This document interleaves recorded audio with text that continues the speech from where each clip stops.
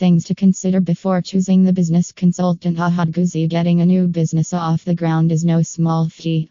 Neither is scaling up that business and taking it to the next level. These are the main challenges facing entrepreneurs and small business owners. They have a huge amount on their plate to try to achieve these goals. Too often, decision makers in small businesses attempt to carry the whole burden. They want to be in control of their firm and feel responsibility to its development and growth. They think it's only they whose duty it is to achieve that growth. That's entirely understandable, but it's rarely the right way to go.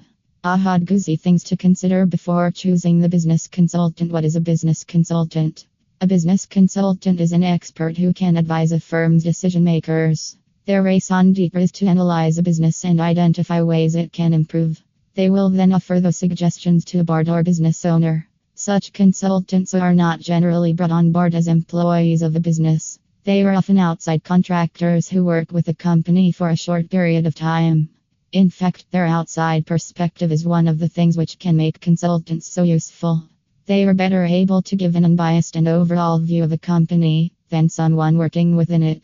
Why businesses hire a consulting firm? Ohad Guzi, instead of investing heavily in costly technologies or contingent staff, most businesses employ the services of consulting firms. Consultants are usually hired for their specialized skills and their access to digital tools and infrastructure. These firms provide businesses the expertise and resources they need in a more cost-effective setup. There are many different types of business consultant. Some work on specific areas of a company and others offer more generic advice. The most common types of consultant are as follows. HR consultants. Consultants with a focus on a firm's HR can be invaluable. They will offer insights into everything to do with a business's personnel and staffing. That might include suggestions about hiring and firing.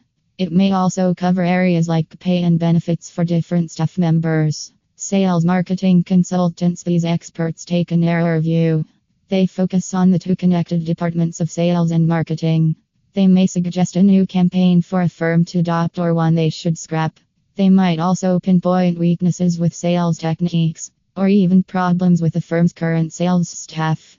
Consultants. Many business owners have something of a blind spot when it comes to it. Consultants specific to this area help to ease the issues this may cause.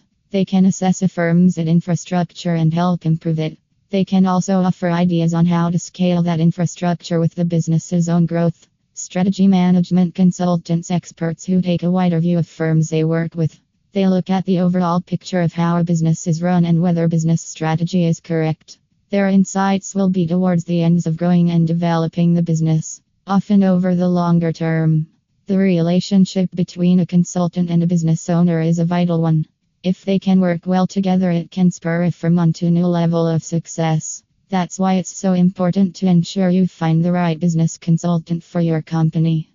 In order to do so, there are a range of different things to look out for when vetting candidates. Knowledge training. It's not necessary to have academic qualifications to be a good business consultant.